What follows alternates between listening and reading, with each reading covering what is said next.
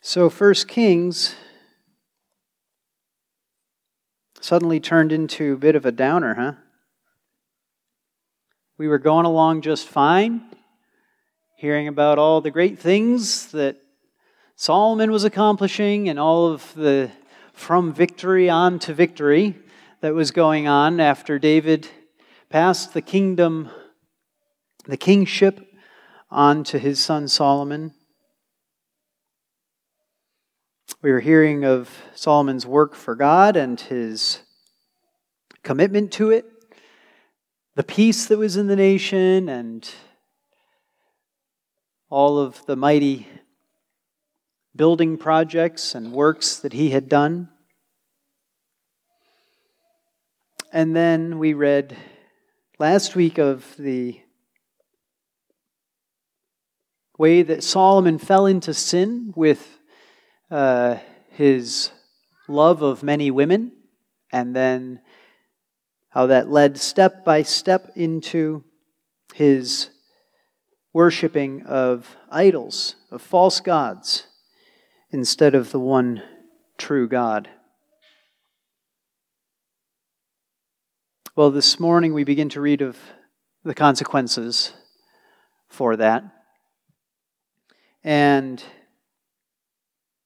we'll step into it gently with this passage.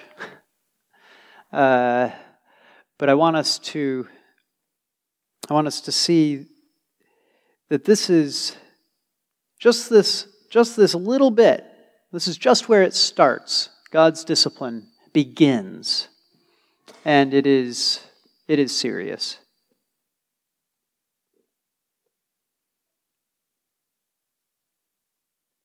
What we have here is a description of an adversary, two adversaries, and that they were raised up by God against Solomon. Now, oftentimes when we think of men who are raised up by God, we think of the prophets. They were holy men that God had raised up to do the work of opposing kings, leading kings, disciplining kings. Nathan the prophet was one of these men that God used to discipline Solomon's father David, right? And Nathan was good. Think of the prophets, and not that they don't have sins, but they're the good guys, right? But we also read a number of times in Scripture of God raising up people to do the work of disciplining His people, but who are not good guys. Eventually, we'll see some of the most extreme examples where you have foreign kings taking away God's people into exile. Some of the worst, saddest stories that we read in the Bible. And we realize that these were things that, not just that God had, in His sovereignty, planned to have happen, but that He had specifically raised up these men, these kings, these commanders, as discipline on His people.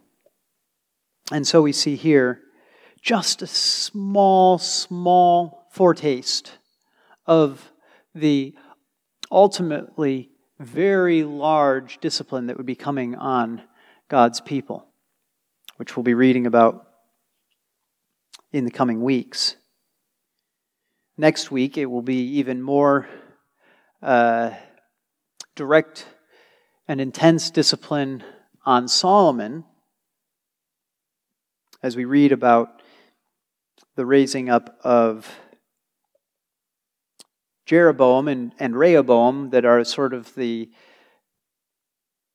possible kings, and just the sad result on both sides with Jeroboam and Rehoboam. But this week, we just have Hadad the Edomite. Now, if you hadn't just heard it, or maybe if you hadn't read it in the Bible reading plan, who would be able to tell me who Hadad the Edomite was? Anybody? I don't think so. It's not exactly one of those common Sunday school stories, or you don't generally find a lesson on Hadad the Edomite in your women's Bible study book, right? Or there's just not a lot that's easy to take away from the Hadad the Edomite story.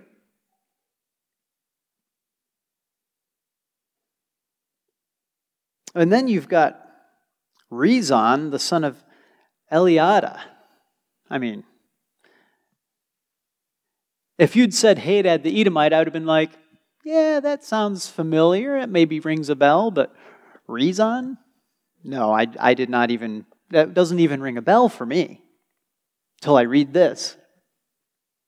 Okay? Short little passage, just 14 through 25 here.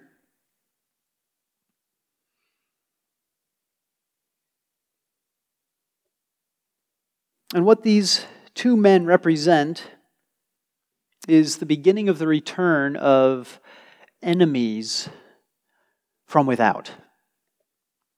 Enemies of God's people, enemies of the kingdom of God. And this is the kingdom of God. These are His chosen people. And yet He raises up these enemies. Why does God raise up enemies? Well, God uses enemies to discipline us. This is very important. There are a lot of reasons that we don't want to think of God using enemies to discipline us.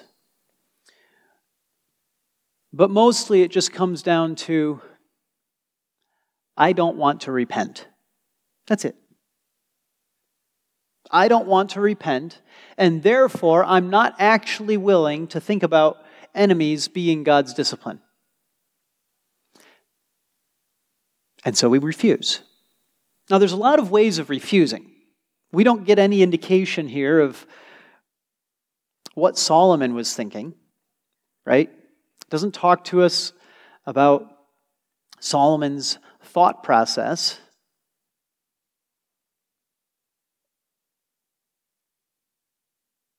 But here he is suffering. And it's clear that Solomon is suffering. The Lord raised up an adversary to Solomon, Hadad the Edomite. He was of the royal line in Edom.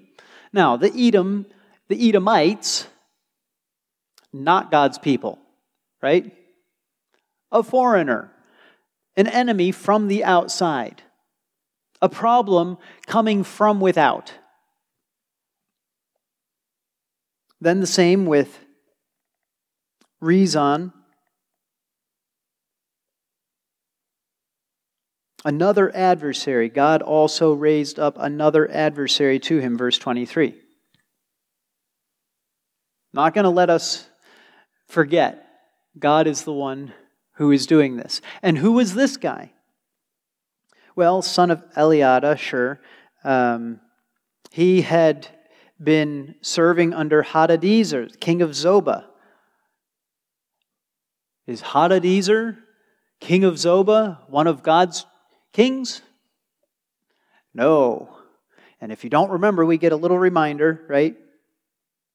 Hadadezer, king of Zobah, he gathered men to himself. This is talking about Rezon. Okay, but Rezon gathered men to himself and became leader of a marauding band after David. That's God's king. That's the king of the chosen people of Israel, right? After David slew them of Zobah, and they went to Damascus and stayed there and reigned in Damascus. So he was an adversary to Israel all the days of Solomon, along with the evil that Hadad did, and he abhorred Israel and reigned over Aram. So these guys are people who came out of the enemies of God's people. Just a little remnant that's left, right? The men of Zobah were slain. Hadadezer was killed. David defeated Zobah, defeated Hadadezer, killed all those men, right? And yet there was a servant that survived, that fled, that gathered men around himself and created a marauding band. Now, kids, do you know what a marauding band is? Any ideas? Surely more than one person has an idea. All right, Eliam, go ahead. A band, a group of men that goes around and steals stuff from people. They would do more than steal stuff, of course, but stealing would be definitely a big part of it. A marauding band is a large-ish group of adult bullies. They're bullies. They just go around and take and do what they want. And anybody who tries to stop them, they say, "You're not the boss of me." Push them out of the way. Keep going. Doing what they want. Taking what they want. Hurting whoever they want. And so a marauding band would kill people. A marauding band would burn people's houses down with them inside. A marauding band would destroy a little village and take all the animals away. A marauding band is bad news. When you find out that there's a marauding band traveling around your village, hurting people on the highway or killing them, taking their money, you begin to think about moving when that's going on in your neighborhood, right? If you start realizing that there are gangs moving into your neighborhood, you sell your house. You move, you find a new neighborhood. Because you don't want marauding bands around. You want to go to a place where there aren't marauding bands. Well, here we've got this guy, Rezon, gathers men to himself, becomes leader of a marauding band. And he was an adversary to Israel all the days of Solomon, along with the evil that Hadad did, and he abhorred Israel and reigned over Aram. Now, what is the evil that Hadad did? Did anybody catch the evil that Hadad did? No, you didn't, because it doesn't say. It's just, he's an enemy. He's an enemy of the king. He did evil. He caused problems. We don't even know what the problems were. We just know that he caused problems. Now, how many of you have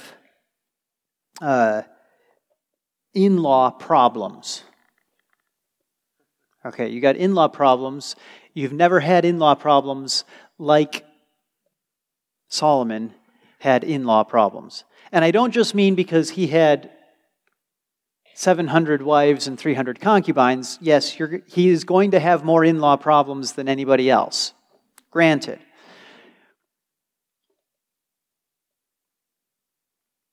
But did you see who was helping Hadad, the Edomite?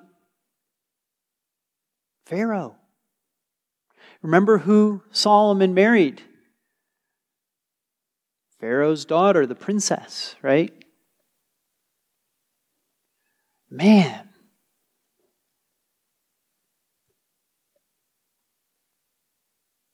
He's an enemy. And he goes down to Egypt, and Solomon's father-in-law gives him everything that he wants, everything that he needs, props up this guy who's an enemy of Solomon. And then he marries into the family. Great.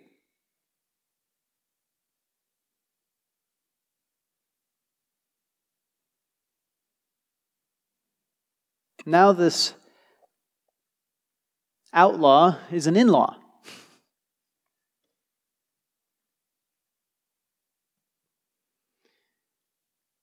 He married into the family. And then Hadad gets sent by Pharaoh. Sent back. Now, Pharaoh doesn't want to send him, but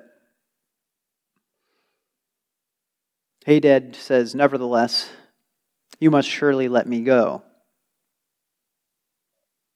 He wants to go where? He wants to go back to his own country. Where was his own country? The place where David had defeated them, where the enemies had been kicked out. The enemies were beginning to return. And he becomes a problem to Solomon.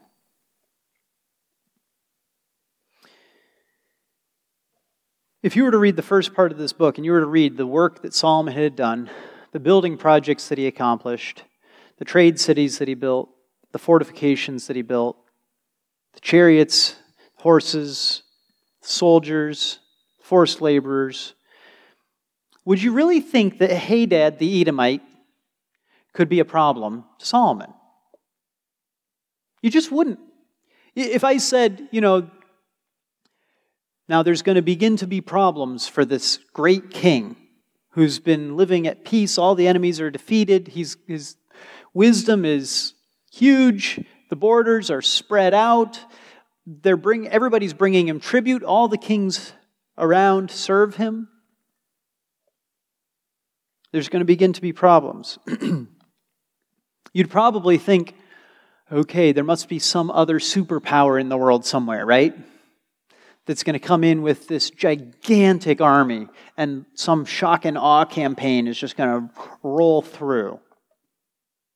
Or set up sieges, but no, it's Hadad the Edomite.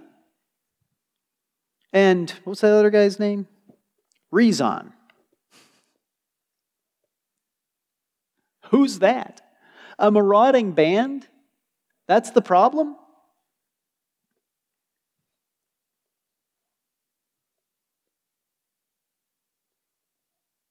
What I want you to see is that this is God using enemies to discipline Solomon and to discipline his people.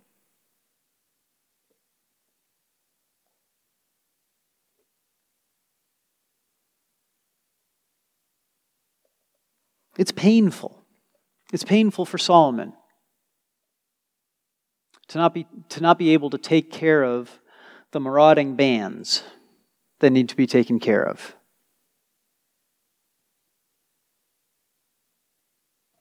But what we don't see here is we don't see repentance from Solomon.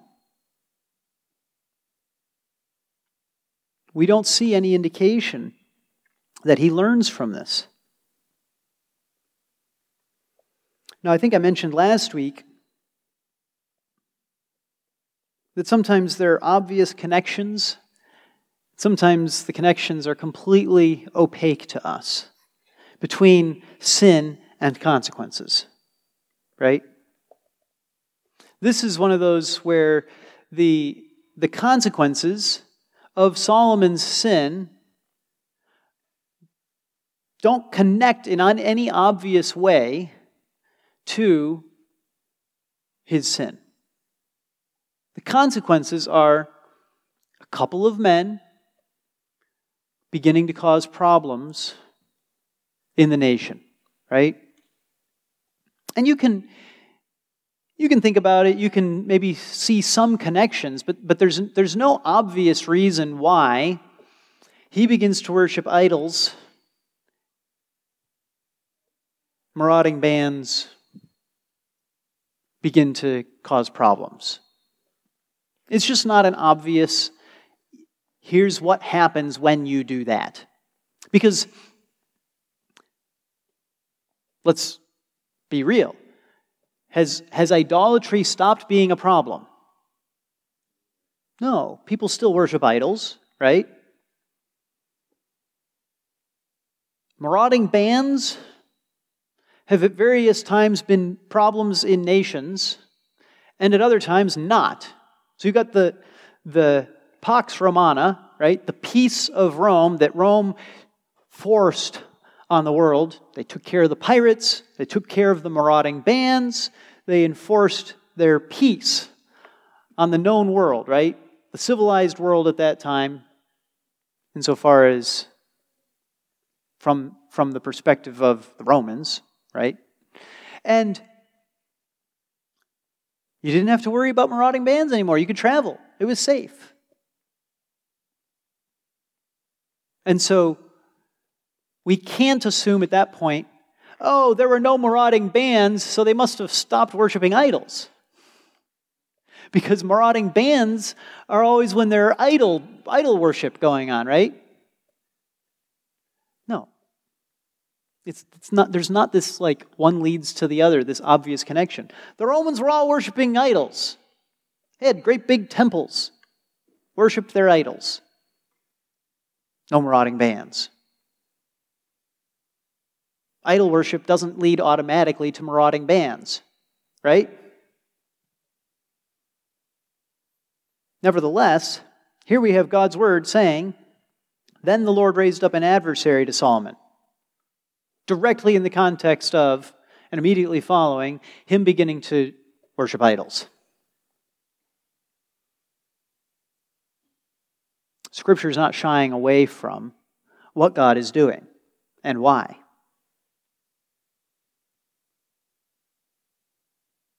So now this begins to make people uncomfortable because we think about the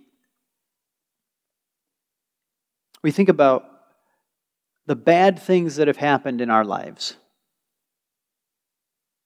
or the bad things that have happened to people we love. No obvious direct correlation, cause and effect, consequence of sin. Okay, sometimes you can see them and be like, hey, you can't do that anymore. This is what happens when you do that. You will destroy your life, right? If you continue doing drugs, you will end up like this. It will destroy your life. If you continue, it will destroy your life. This, like, we've got those. We can point at those. We can say, yeah, there's places where it's obvious. There's places where the connection is clear. But then there's places where it's not so obvious. It's not so clear. There's no direct connection, and it's like, what? What am I supposed to do? Just assume that anytime anything bad happens to somebody that God is punishing them, that it's God's discipline on them? And then you can't do that, right? Because, hello, the book of Job, 40 chapters of teaching us not to do that. Pretty important that we remember we're not supposed to do that.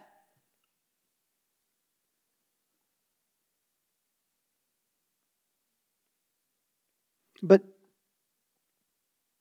this isn't unique. It's not unique that Solomon faces discipline that isn't directly and obviously connected, and that the Bible just connects them.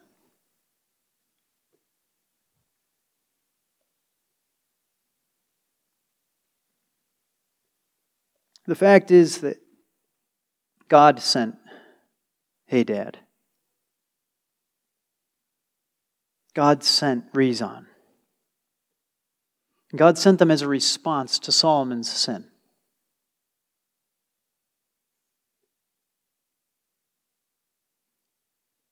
From reading this, you know what they sound like to me? They sound like thorns in the side of Solomon. Right? A thorn in the side, a thorn in the flesh. God sends thorns in our flesh for a variety of reasons.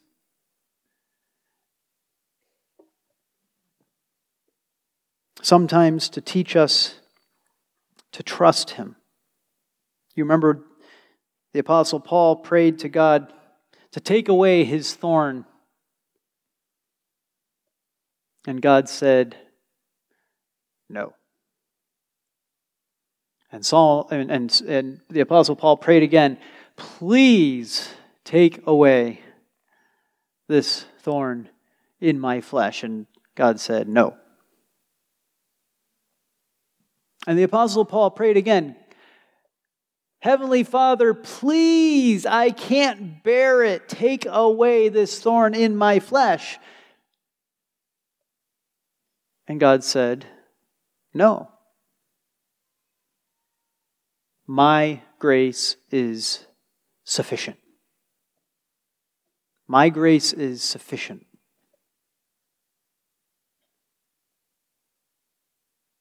What does it mean for God's grace to be sufficient, to deal with, to put up with, to live through having a thorn in the flesh?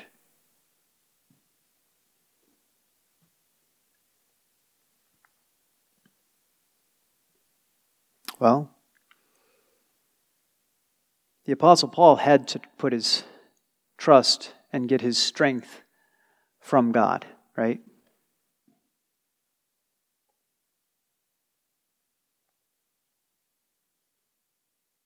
He never gives us any indication that it's because of sin.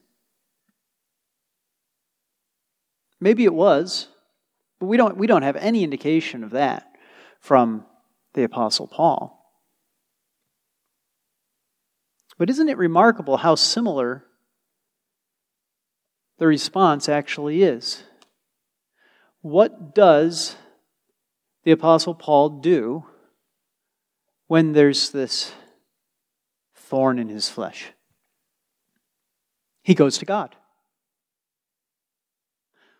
What should you do if God sends discipline that's painful, that's a thorn to you, like Hadad is to Solomon? Go to God. That's what you should do. You see how similar they are. As a matter of fact, they're practically the same. The response is, you go to God. You turn to God, you look to God to bring you through that.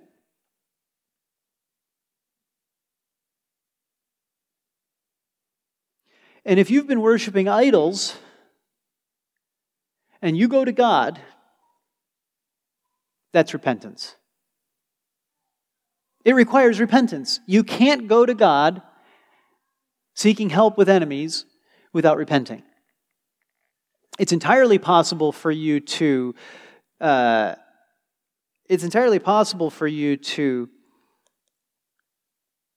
demand that God save you without repenting, right? It's entirely possible to say, this has nothing to do with my sin. I have no sin to be confessing, repenting of, turning away from. I don't need to worry about being overcome, overwhelmed by enemies. God is on my side. But you see, that's not going to God, is it? You understand what I'm saying? It's possible for us to think that we have God and to try to use Him as a magical talisman that we can always appeal to, the way that the Israelites did with the ark, right? Oh, well, we've got God in our presence, so we're going to win. But was that repentant? Was that turning to God? No, they weren't turning to God. They were seeking to use God, but they weren't turning to God. Paul turned to God, and it wasn't even about sin. right? If we're being disciplined for sin and it's painful, we have to turn to God.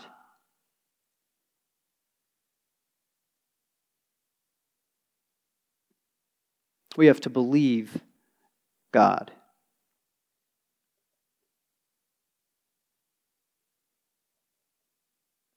What did Job need to do?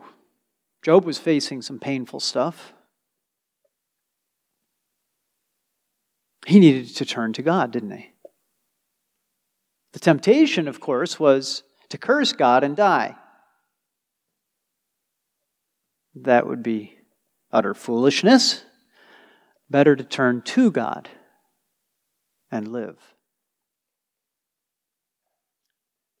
But what I don't want us to do, I mean, you're facing something difficult. You're facing enemies from without. You have to turn to God. But what I don't want you to do is simply assume, well, I'm one of God's people. God's on my side. This has nothing to do with sin. You can't draw a direct connection between any sin that I've done and that consequence. You have to look inside yourself. You must examine yourself for sin. And if you find any, repentance has to be part of turning to God.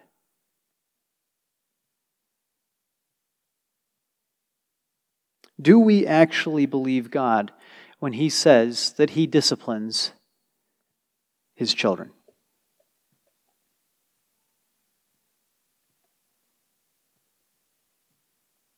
How many of you kids like marshmallows? Most of you do. I like marshmallows too. That's because they're sugar. Sugar's good. Now, how many of you kids have ever heard of the marshmallow test? You've heard of it? And any of you adults know the marshmallow test? Yeah, okay. So the marshmallow test, I'm going to ruin it for all you kids, but that's okay. It's not a fun test. You don't want to take it. Marshmallow test is you put a kid at a table, you give him a marshmallow, and you say, here's a marshmallow, you can eat it, but if you wait 10 minutes and don't eat it, then at the end of 10 minutes, I'll give you another marshmallow and you can have them both. It's a rough test, right?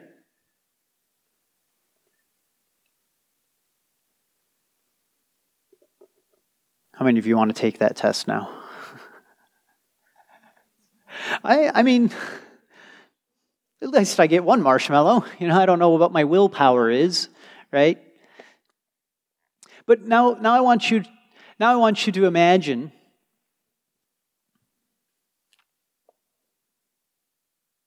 different people who could be administering the test. Different people could be administering the test. There's your mom, and she says, I'll give you another marshmallow at the end. And you're pretty confident. I mean, your mom doesn't lie to you. She loves you.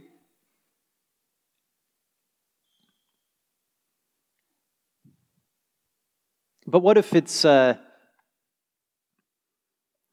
older brother who has a way of going back on his word?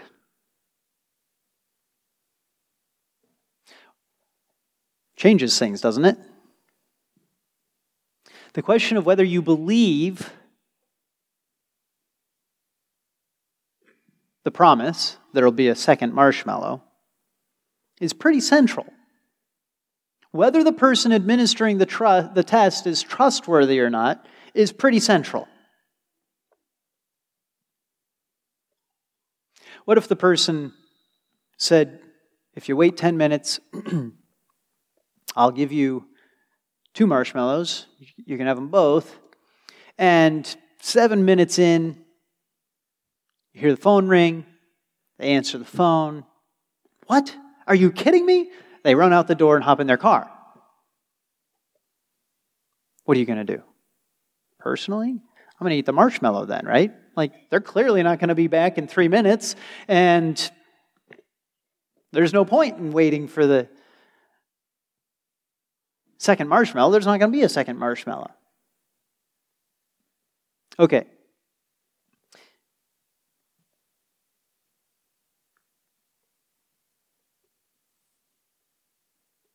Do you believe God? Do you believe God?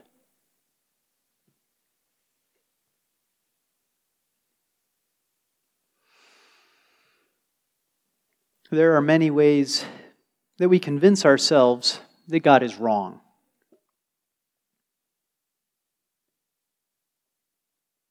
And Solomon had convinced himself that it wouldn't be so bad, that his idolatry would not be disastrous. He'd convinced himself one way or another. It's clear, right? Because he gives himself over to it. But what had God said?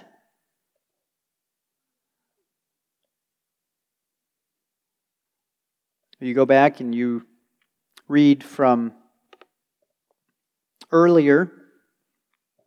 You read from Moses talking about them being fat and content in the land and forgetting God and what the consequences would be, and you realize Solomon just doesn't believe it. He just doesn't believe that God is telling the truth.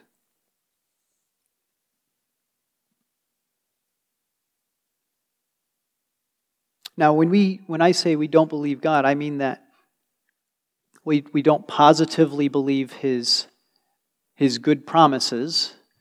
And on the other hand, we don't positively believe His warnings that His discipline will come, that it will be painful.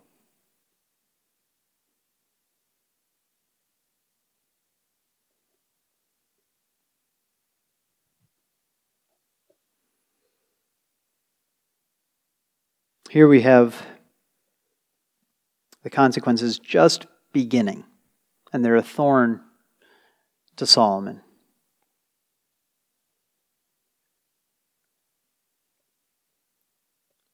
Do you believe God that there will be consequences for your sins? Or do you think, I can just go far enough that I can get what I want out of my sin,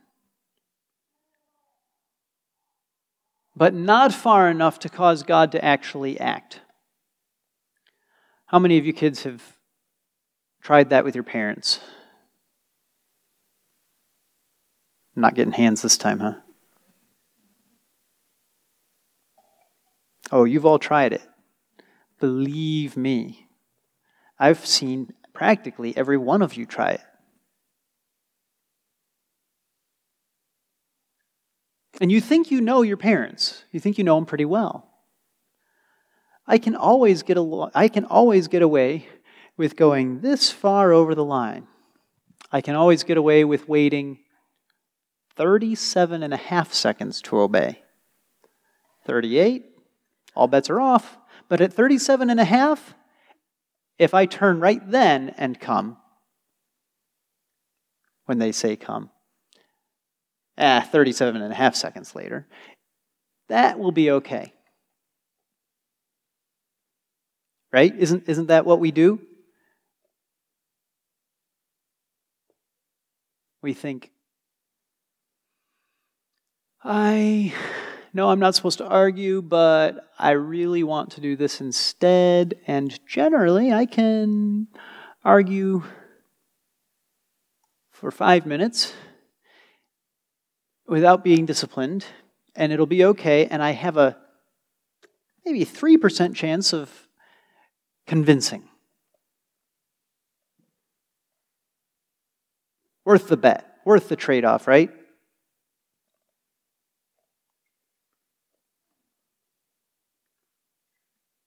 Do we believe God? When he says that there will be consequences for our sins, and then there are painful things in our life, how in the world can we forget that he has said that and not repent? How can we forget his warnings? How can we continue not believing him instead of repenting?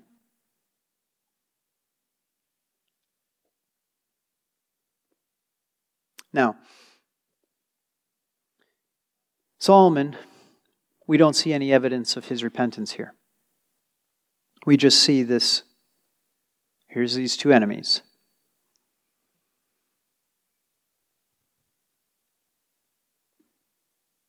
If God has sent something hard,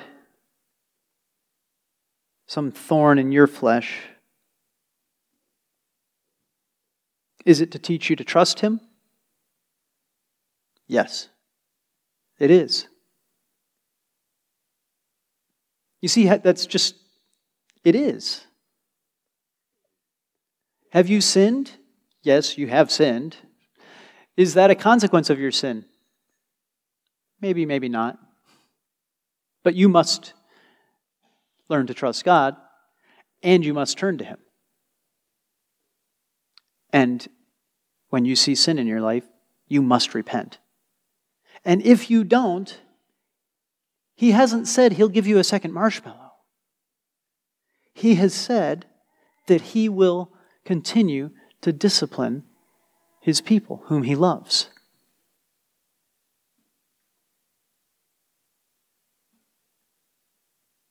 Do you believe him?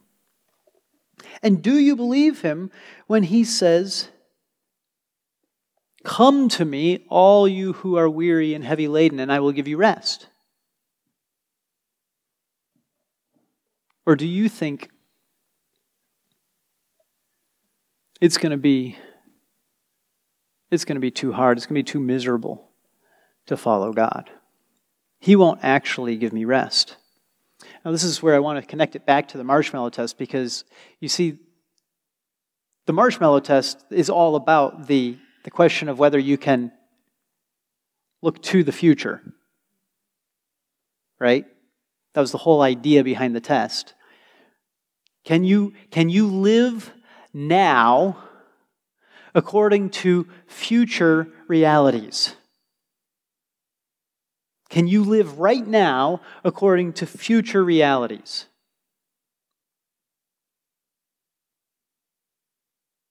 Can you not eat the marshmallow now, not do the pleasing thing now, so that you get greater benefit later? When we can't do that,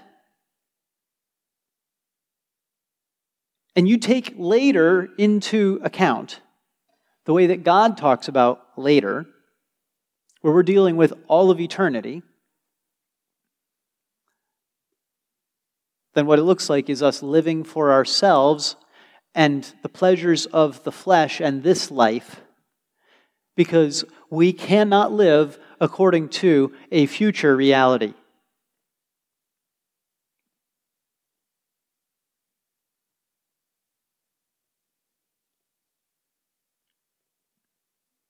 Part of the reason that the marshmallow test is so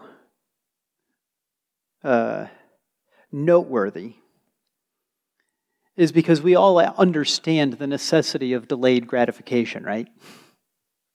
We see it in this life.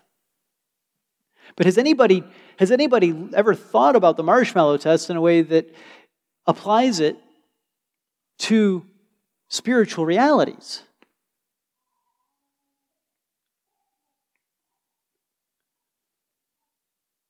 Who is capable of passing the spiritual marshmallow test? Nobody is, unless God has given them His Holy Spirit. Nobody is.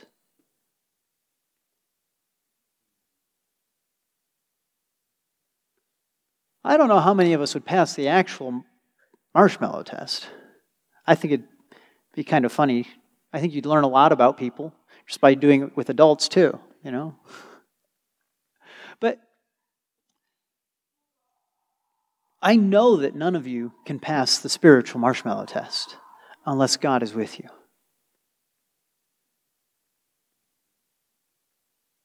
Until you believe God, until you believe His promises, until you've put your hope in Him, you only have this life for good things.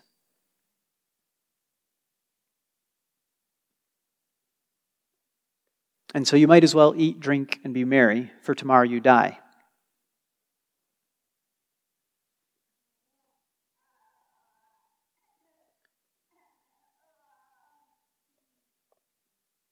It's very easy for us to think that we have arrived. Look, I have a marshmallow. I've arrived. I've got the thing I want, right?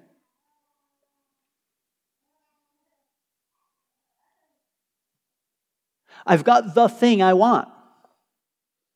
Why wait for more? Why fight for more? Why delay any gratification? I've got the thing I want. What is the thing you want?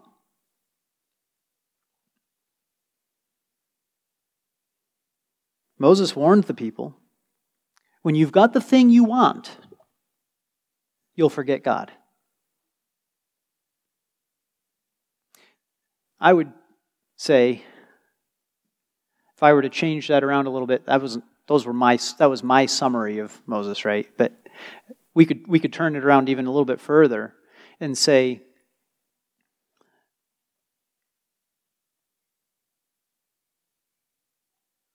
when the thing you want isn't God,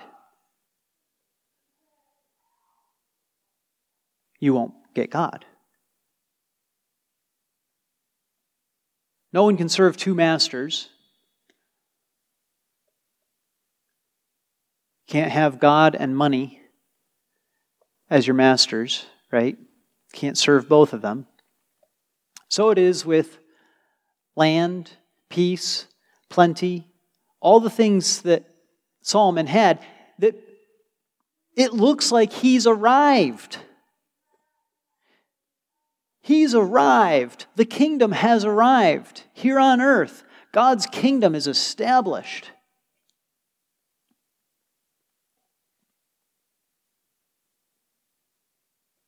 Are the people done with the necessity of trusting in God? With the necessity of seeking God? No. Right then, that's when they need to remember. All of these are good things. They are gifts from God. But we have to seek God. And if we don't seek God, He'll give us discipline so that we seek Him.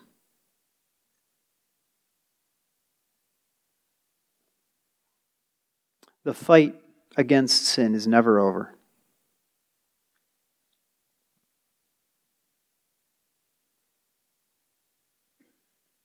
No sooner do you defeat one sin and have a time of victory than another will raise its head.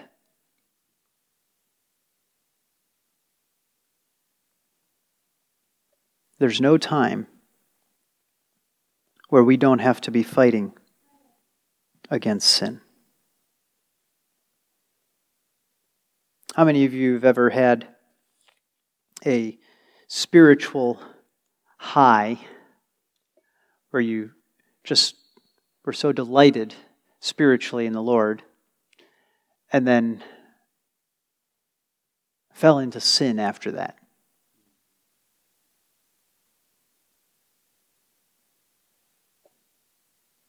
We can't stop fighting against sin, can we? We haven't arrived. Solomon hadn't arrived.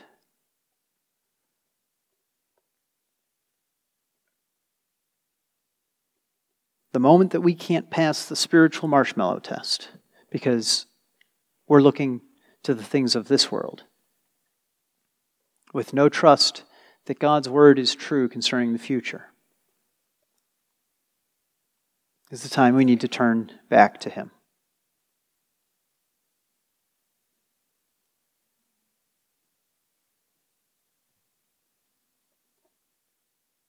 And if you haven't sinned and you're Job,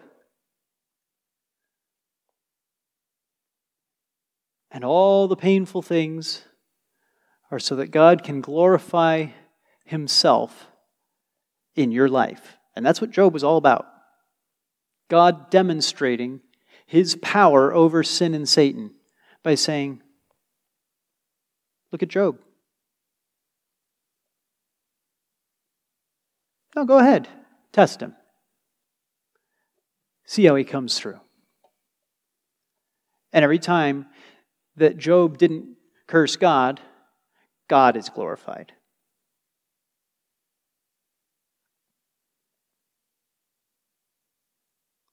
So you're Job.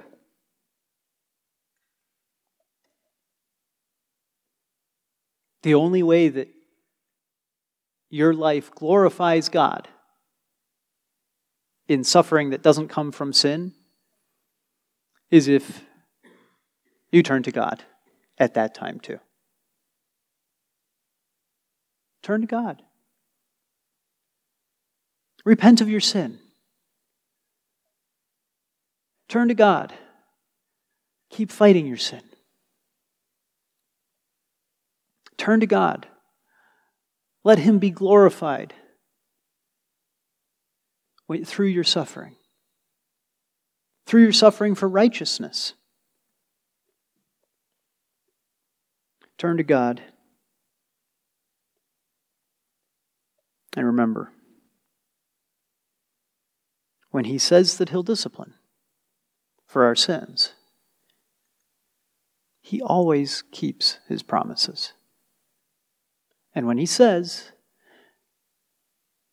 that He'll provide for us and care for us and protect us and that He loves us and that He has a plan for a hope and a future, there's a better marshmallow coming, He always keeps His word. Live according to His word. Live according to His promises. Believe God. The moment that you don't believe God, your life will be mayhem. Let's pray. Heavenly Father, we see the way that Solomon didn't quite believe that he needed to fear you. Didn't quite believe that your promises of a better future were true. Didn't quite believe that you would actually discipline him, that it would actually be painful, that he actually needed to keep serving you his whole life. Father, we thank you that you raised up Hadad, that you raised up Rezin. We thank you for the warning that these men are to us and the reminder that we must believe your word. Help us not to fall into the sin of Solomon, but to turn to you at all times, examining ourselves, repenting of our sin, and trusting you that your promises are true. That when we live according to your word, you will not only glorify yourself in our lives, which is our goal, but Father, you will bless us with a hope and a future. Help us to believe you